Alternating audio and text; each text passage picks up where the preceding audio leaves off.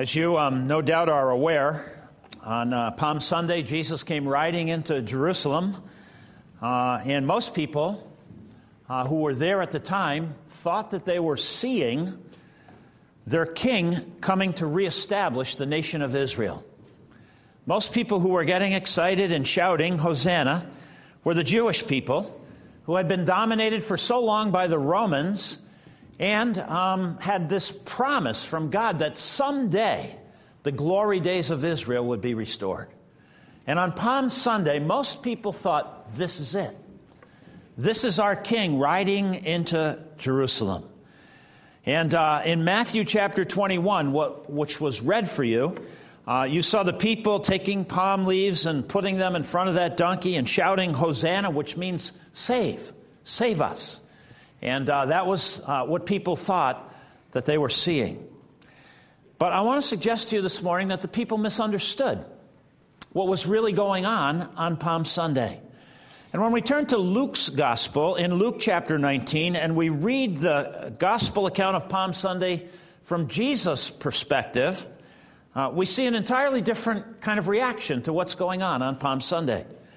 And so I'm in Luke chapter 19 and verse 41, where we read these words. As Jesus approached Jerusalem and saw the city, he wept over it. He wept. He cried. And he said, "If you, even you, had only known on this day what would bring you peace. If only you understood what was going on here. If only you listened to what I've been plainly telling you. If only you got it. If you, even you, had only known on this day what would bring you peace, but now it's hidden from your eyes. The days will come upon you when your enemies will build an embankment against you and encircle you and hem you in on every side. They will dash you to the ground, you and the children within your walls. They will not leave one stone on another because you did not recognize the time of God's coming to you." He's talking to the Jewish people. He's talking to the people of Israel. The people put a lot of credence in what they were seeing with their physical eyes. They mixed in their own wishful thinking. They misunderstood their scriptures, the Old Testament, and they created for themselves what I think Peter would call a dying hope. By the end of this week, Jesus is crucified, dead, and buried. And the people are back to ho-hum, just as it was before. Even on Mount Olivet, as Jesus was leaving to go back to heaven, the disciples asked the Lord, "Is this the time you're going to restore Israel?" The people took what they saw. They mixed in some wishful thinking on their part. They misinterpreted the scriptures, and they created for themselves a dying hope. And it just seems to me so often that we take what we see, we add wishful thinking, we play loose with the scriptures, and we set ourselves up for what Peter, I think, would call a dying hope. They put their belief in what it looked like to them and missed out on what was really happening. If you turn to John's account of Palm Sunday, we have 4 Gospels, and each of the Gospels give a different view of the life of Jesus when he was here.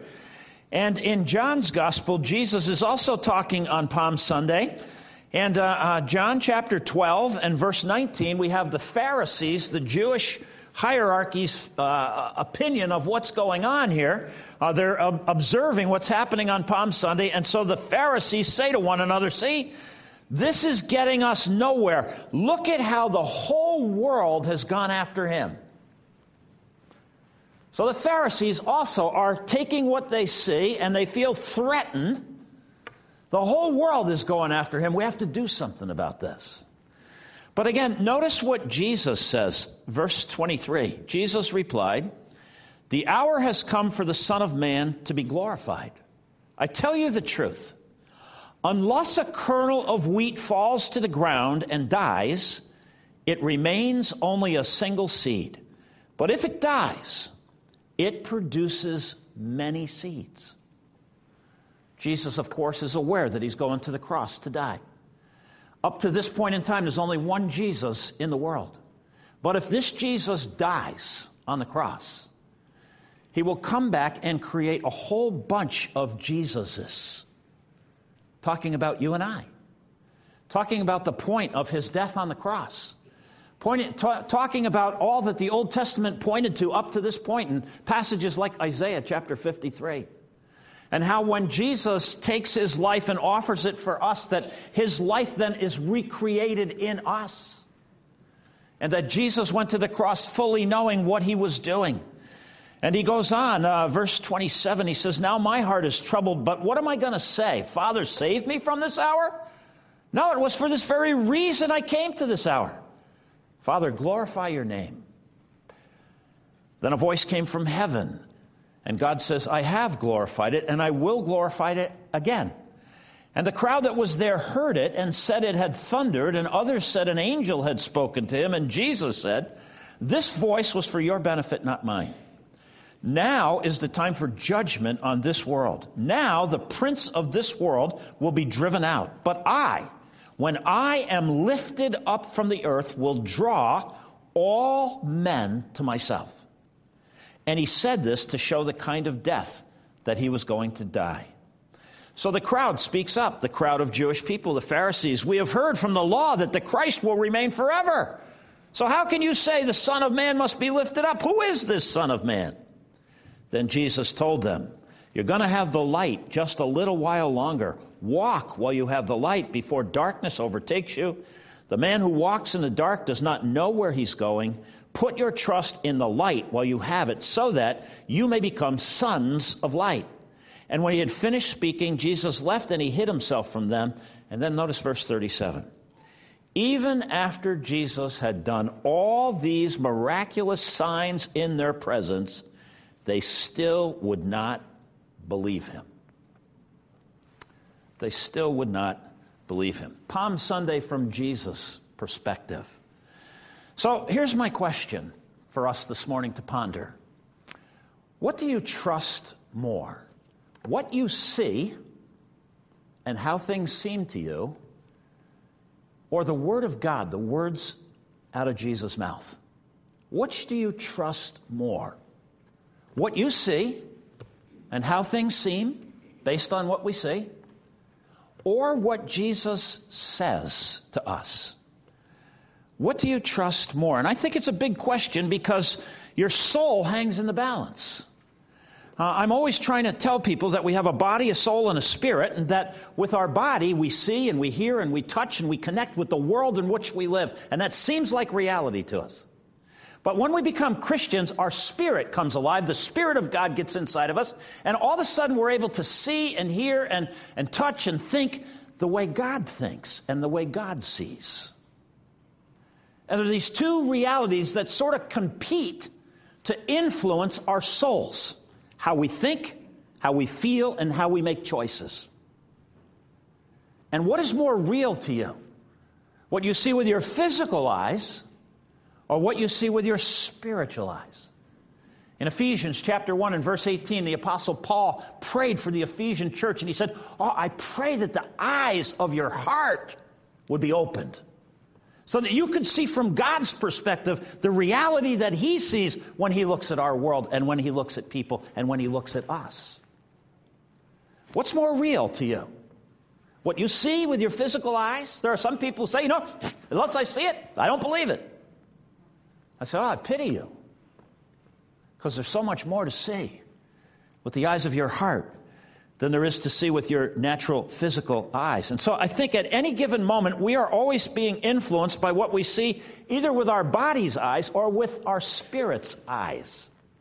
And our soul is influenced.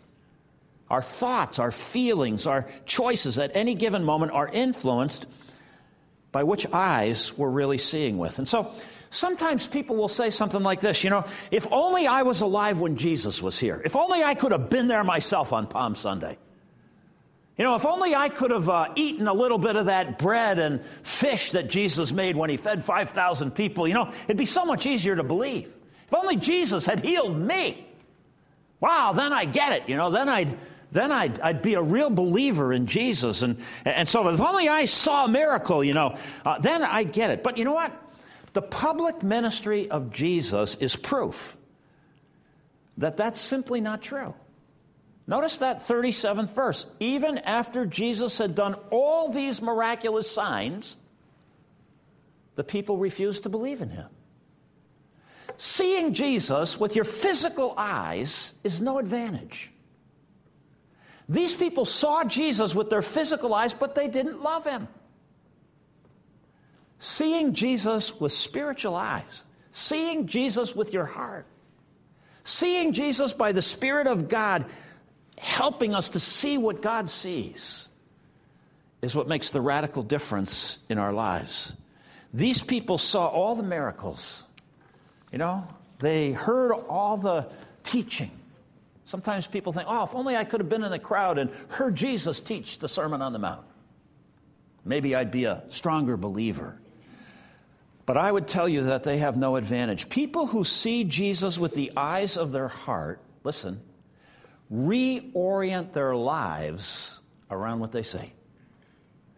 People who see Jesus through the eyes of God's Spirit reorient their lives, their souls in particular, the way they think, the way they feel, and the way they make choices.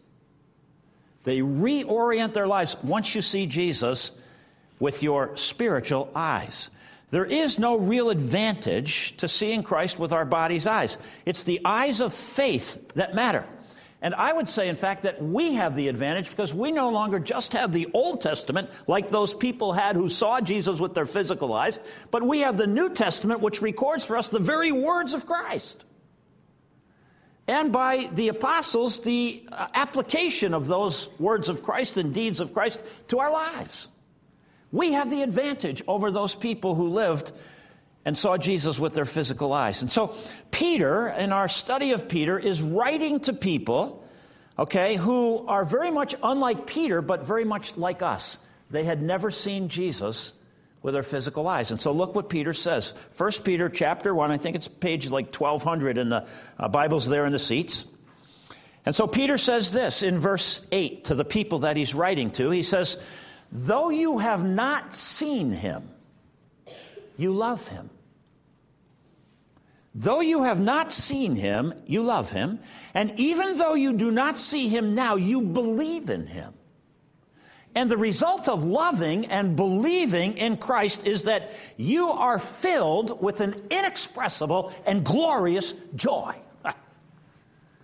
What a verse that is. Written right to us who have never seen Jesus with our physical eyes. Even though you've never seen him, you love him. Because you're enabled by God's Spirit to see through our spiritual eyes. And so Peter's kind of contrasting himself with his readers. Peter himself saw Jesus a lot while he was here. But it wasn't until Pentecost, when the Spirit of God came and got into the Apostle Peter, that he really saw Jesus, and it changed his life.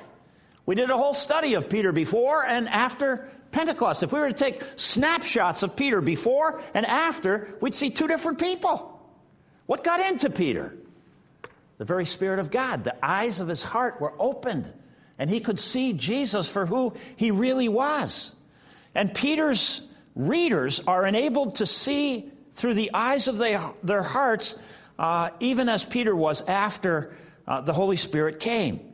And so until the people who saw Jesus with their physical eyes only could open their hearts to him, they really had no advantage. These people, however, chose to love him. Even though you have never seen him, you love him. The word is agape. It's the highest, there's a number of words in the Greek language for love. The word agape is the most intense kind of love, and it conveys a deep sense of affection and commitment. Though you have not seen him, you love him. And so I just wanted to pose the question to you this morning, would people say of you that you're somebody who loves Jesus? Who loves Jesus? Would you say if you were to make a list of the people that you really love, that Jesus would be at the top of that list? That you love him? I know you know about him. I know you study about him. I know you kind of see through your mind's eyes, kind of like the people on Palm Sunday saw and know a lot of facts about him. But do you love him? That's an important question. You know, Peter, when he messed up, remember when Peter denied knowing Christ even? I said, I don't know. Jesus only asked him one question. Remember when he got back together there on the shores of the Sea of Galilee? And Jesus only asked him one question. He said, Peter, do you love me? He had to ask it 3 times to Peter. So I think, it's a fair question to ask ourselves. Do you love me? And Peter said, you know I love you. Well then, come on, feed my sheep. Love my people. Get involved. Let's move. Because if you love somebody, you always act on that love. To love somebody is to put somebody else first. Isn't that really what love is? That's why the motto of our church is God first. God first. Because you know what? The number one command in the whole Bible, Jesus said, if you want to know what it all comes down to, here it is. Love the Lord, your God, with all your heart, mind, soul, and strength. Because it's our love that connects us to Christ. It's our love that connects us to God. Do you love Jesus? Do you put him first? 3 times the Lord had to ask this of Peter in order for it to sink in with Peter, right? And so it's a great question. Is it true of us? Is Jesus at the top of the list of the people that we love? I know we know about him. I know we study about him. I know we're anticipating him coming back, and we know a lot of things about him and so on and so forth. But do we love him? Do we love him? In 1 Corinthians 16, at the very end of the chapter, it says, if anybody does not love the Lord, let him be anathema. Anathema means let him be cursed. Do we love the Lord? Or do we only see him with the eyes of our physical being, kind of like the people did on Palm Sunday, and this is what you can do for me? That's not love. That's not love. That's not our love. That's God's love. God has done first for us. Put him on the cross in our place. And so God always goes first. God loves first.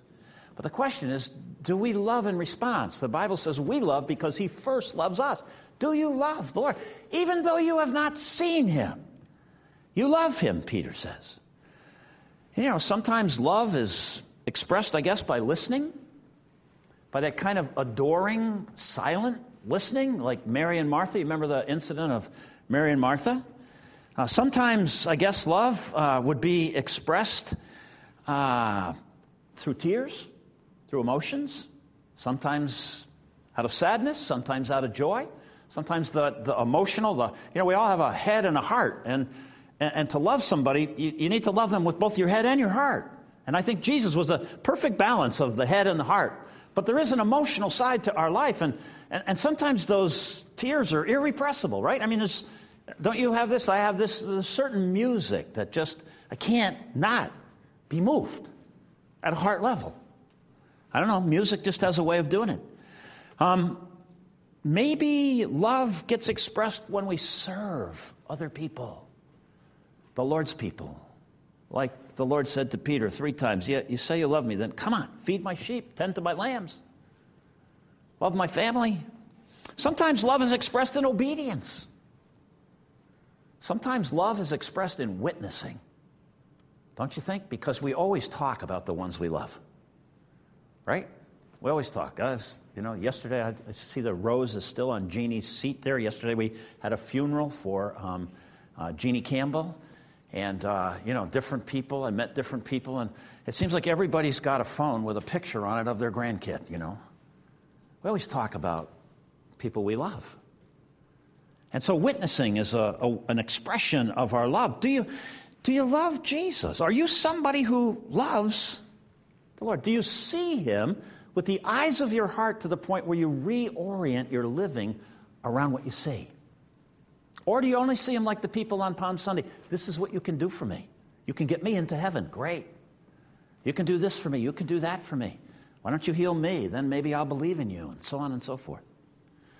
And then the second thing you'll notice that Peter says here in the second half of the verse, he says, even though you have not seen him, you love him, and even though you don't see him now, you believe in him. You believe in him. You put your faith in him. Here's another great question. Who do you believe? Who do you believe? You ever kind of ask yourself that question? Who do you believe? There's not many people that you should believe. But there is the Lord of the universe, and he invites us to believe him. Now, note that this kind of believing, is not contingent upon what you see. Even though you don't see him, you believe him. This is believing that's not contingent upon what we see with our physical eyes. It's not contingent on what things look like to us. There are some people who will say, I talked to a young man recently, and his marriage is kind of going south, and, he says, I just don't believe in her anymore. And I said, oh, that's good. You should have never believed in her in the first place. Put your faith in the Lord. He'll change you, and she'll change. I just don't believe in her. I'm waiting for her to change so that I can change. And no. Put your faith in the Lord. Trust the Lord. Be the best husband you can be for Jesus' sake. And watch what happens. And so, our faith is not contingent on what we see with the eyes of our bodies, but on what we see with the eyes of our heart. And Peter learned this. And so, in verse 8, the Bible is telling us that when we see with the eyes of our heart, we'll love Jesus. To love somebody is to put somebody first. Put somebody else first. You can give of yourself without loving. But you can't love without giving of yourself. Do you love Jesus? And then second, Peter says, and we'll believe in Jesus. To believe in somebody is to trust him, to take him at his word, to act on what he says as if it were true. And on Palm Sunday, the people saw with their physical eyes, but they didn't believe him. They didn't love him. They weren't about to commit themselves. At the end of Jesus' life, there were very few people who were willing to commit themselves to him in love and faith. Do you love him? Do you believe him? Because love and faith are linked. The love and faith are what join us to Christ. And when love and faith are genuine, Peter says, when that's a reality, they create in us, and I love this, a joy that's inexpressible. That the backdrop to the Christian life, what the world should see when they encounter the Christian community is this underlying, inexpressible, glorious joy. That when your love is right and when your faith is right, it combines to create this kind of joy about the reality we're living, about the reality of the kingdom of God that has come into our world and that resides in us. And so when I look at this verse and I think about it, I think it's a sort of a test. And I kind of thought about it this week and said, if the reality of joy is not in your life, then I would say, maybe I need to go back and say, do I really love Jesus and do I really believe him? Because love and faith ought to combine together to create this kind of joy. And then I want to say to some Christians, if that joy that's inexpressible is in your life, notify your face and allow it to be there. Because the world desperately needs what only God can give. And it's a joy that comes from God, and it's a glorious joy. It's not a trumped-up thing. It's not something you can work up. It's not, it's a joy that's irrepressible, that comes out, that people sense. Like, how in the face of Jeannie's death of only being 52 years old, how could we come together and sing and have the band and celebrate her life and so on and so forth? How can we do that? How can there be this kind of joy? I had several people from her business talk to me at the funeral and say, I've never been to a funeral like this. I said, well, there's a joy about knowing the Lord that transcends even death. And I think it's because people are able to see Christ not through the eyes of their flesh, but through the eyes of their heart. You remember a guy by the name of Thomas, one of Jesus' buddies? And in John chapter 20, Thomas is here, right? In John chapter 20, and Jesus has come back from the dead, verse 25. And listen to Thomas. Thomas, who's called Didymus, one of the 12, wasn't with the disciples when Jesus came. And so the other disciples told him, "Hey, we have seen the Lord." Thomas says, "Unless I see the nail marks in his hands and put my finger where the nails were and put my hand into his side, I will not believe." Now this is Thomas. He's been with Jesus for 3 years. He's seen the miracles. He's heard the teaching. He's been eyeball to eyeball with Jesus for a whole... Unless I see it. And Jesus had explained how he was going to die, how he was going to come back, but Thomas isn't going to believe it until he sees it. Verse 26, a week later, his disciples were in the house again, and Thomas was with them. And though the doors were locked, Jesus came and stood among them and said, "Peace be with you." And then he said to Thomas, Jesus goes right to Thomas. He says, "Look, put your finger here. See my hands? Reach out your hand. Put it into my side. Stop doubting and believe." He says to Thomas. Then Jesus said this, and this is for us. He said, "Because you have seen me with your physical eyes, you have believed. Blessed are those who have not seen me with their physical eyes and yet believe," like us. Blessed, extra blessed, are people that Peter is writing to who have not seen the Lord and yet believe because they see with the eyes of their heart.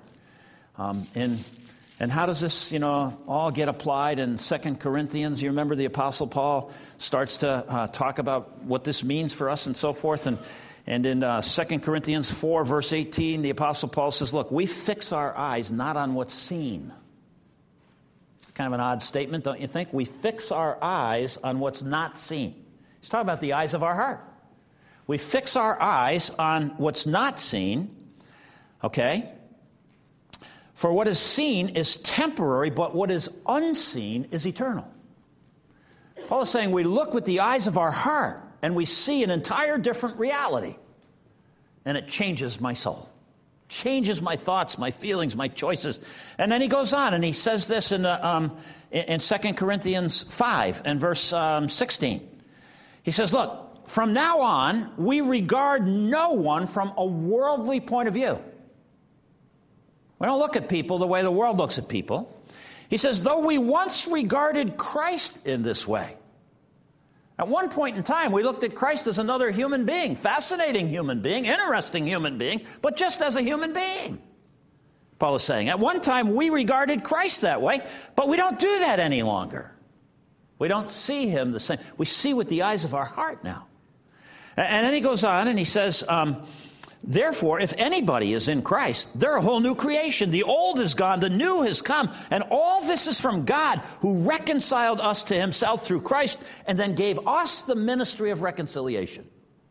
First there was one seed, now there's a whole bunch of seeds. And just what is that ministry of reconciliation? It's this, verse 19, that God was reconciling the world to himself in Christ, not counting men's sins against them. You and I have the privilege of taking the message of Christ and sharing with people that God is no longer interested in holding people's sins against them. This is the good news. This is the grace of God. We don't see Christ as just another human being. We don't see like the people saw on Palm Sunday. We see that God is reconciling the world through Christ on the cross and through the resurrection. Just as the Old Testament and Christ himself said. We saw from verses 6 and 7 in 1 Peter that Christians have trials like everybody else, but that Christians have another reality going on in their life in the midst of their trials, a resource in their spirit that's able to feed our souls so that we can live in a state of joy based on the love and the faith that we have in our Savior. It's a foretaste of what's coming to us when Christ comes back. It's the beginning of what God wants to give us. And it's for now. And look at the next verse here in 1 Peter chapter 1. He says, "Though you haven't seen him, you love him. And even though you don't see him now, you believe in him. And you're filled with his inexpressible, glorious joy. For you are receiving," present tense, You are receiving today the outcome of your faith, the salvation of your souls. The salvation of your souls. You are receiving today the reformation of your thoughts, your feelings, your choices that is making you into the person that you're going to be in eternity. You're not receiving it all. There's more to come in the future. But right now, here today, Christianity is not some pie in the sky, by and by type of faith. Someday this will all come together. No, it's right now. We are receiving the outcome of our faith today.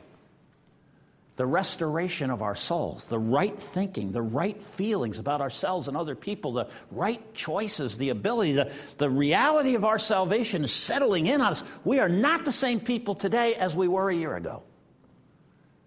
If we see Christ through the eyes of our heart, we are changing. The love, the joy, the peace, the patience, the kindness, the fruits of the presence of the Spirit of God, the increase in our understanding of the way the world is and the way Christ is and what God has been doing through history. And so all of that is happening. And we're being refined, if you will, restored in our souls. Love the 23rd Psalm, the Lord is my shepherd, I want for nothing, because one of the things he's doing is he's restoring my soul. My thoughts, my feelings, my choices are getting back to being. Right now, we are receiving the goal of our faith, the restoration of our soul, the salvation of our soul. The word is psyche, which is to say the restoration of who God made us to be. We are becoming the person that God intended for us to be. And there's a freedom in that.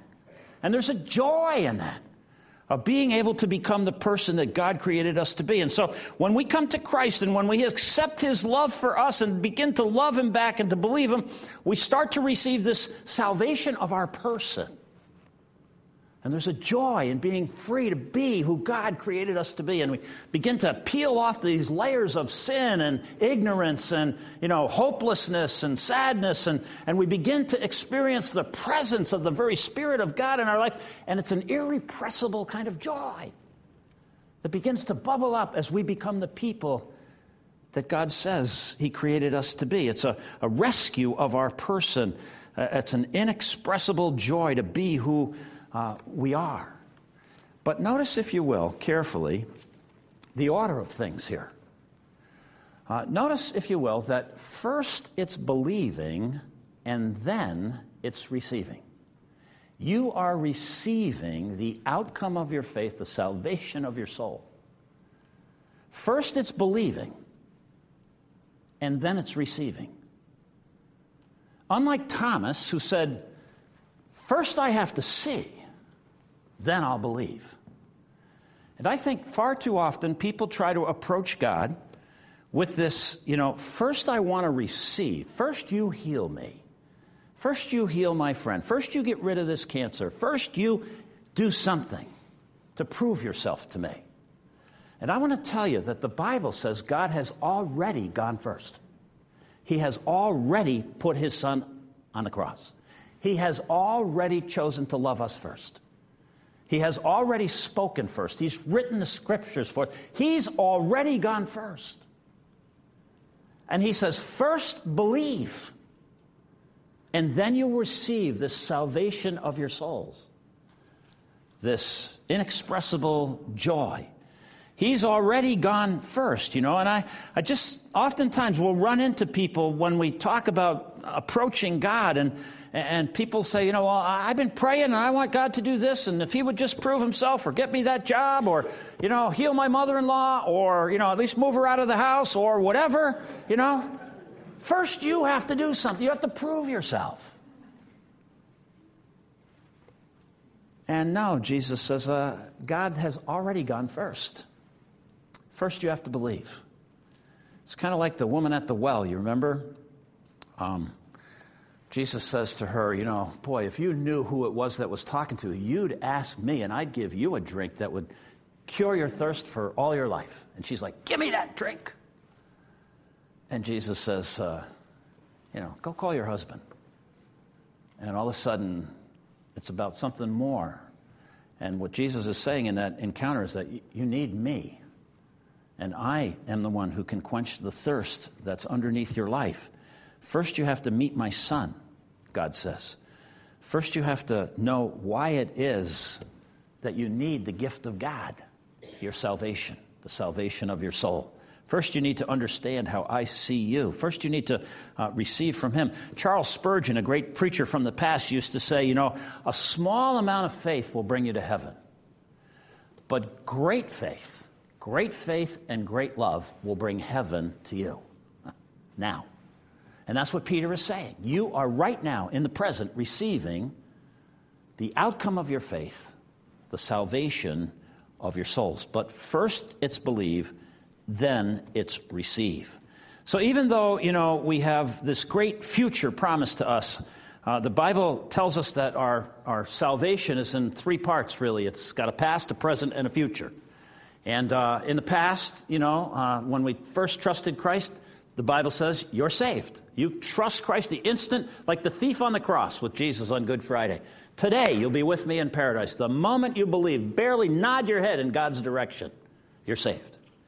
But then the Bible talks, like Peter's talking today, there is the process in which you are currently being saved. There's a present aspect to our salvation. And then, of course, there's a future aspect that will be, we'll receive the full benefits of our salvation when Christ returns. But today, in the present, when we believe, we begin to receive that outcome of our faith. And so, even though we have this great future, our spiritual life begins to bring glory into our lives even now, even more so in the future.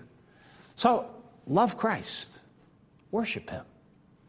Ask the same question that Jesus asked Peter. Imagine Jesus asking you, do you love me? Even though you have not seen me, do you love me? It's a penetrating question. Do you love me? Because it's the great commandment. It's the most important thing. It's what connects us to Christ, is love and faith. Do you love me? And then believe Christ. Trust Him. Trust what He says. Trust what He did. Trust the promises He makes. Do you believe Him? Do you trust Him? And then I would say, enjoy Christ. Rejoice in Him. Find your joy in Christ and receive from Him as He restores your soul. Receive truth for your mind. Receive peace and love for your emotions. Receive direction for your living. Learn to obey. I think there are three responses that God desires from us. First of all, to experience His love, to accept His love. He has gone first. He loves first. Experience the love. And then begin to embrace the truth of the Word of God. Experience the love, embrace the truth, and then enlist to serve. Use the balance of your life to join on board what Christ is doing in the world today. We just had a couple of weeks of missionaries here. It's exciting, some of the things God is doing in different places. But I think as Paul Warburg related to us, there's a place for all of us.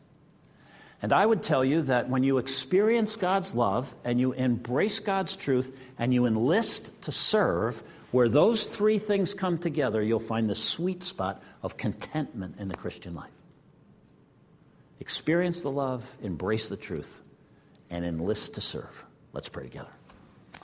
Heavenly Father, I'm so thankful for this passage of Scripture from Peter, just thinking about how, we're people who've never seen you physically. But we're enabled by your Spirit to see you through the eyes of our heart. And when we do see you, we realize there's something more than just physical going on. And Father, when we see you with the eyes of our heart and we recognize that your love is behind what happened on Good Friday and Easter Sunday, and that the God of the universe actually loves us so much that He would sacrifice His Son. When we see with the eyes of our heart, Father, we can't help but reorient our souls, the way we think, the way we feel, the way we make decisions around you. And so I pray with the Apostle Paul in Ephesians chapter 1, I pray that the eyes of our hearts might be opened wider, that we might see, Father, in this way, and that seeing we would love and we would have faith, and that as a result there would be this joy, and that we would recognize that that's a product. That's a foretaste of the promises that you make to us that are going to be ours in the future. And that we would experience this outcome of our faith, the salvation of our souls. For Jesus' sake we pray. Amen.